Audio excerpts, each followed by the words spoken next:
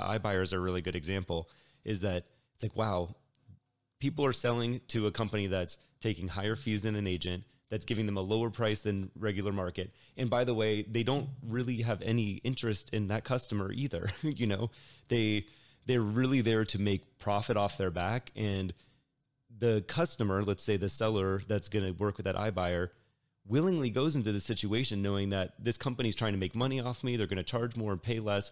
And nobody's got my back.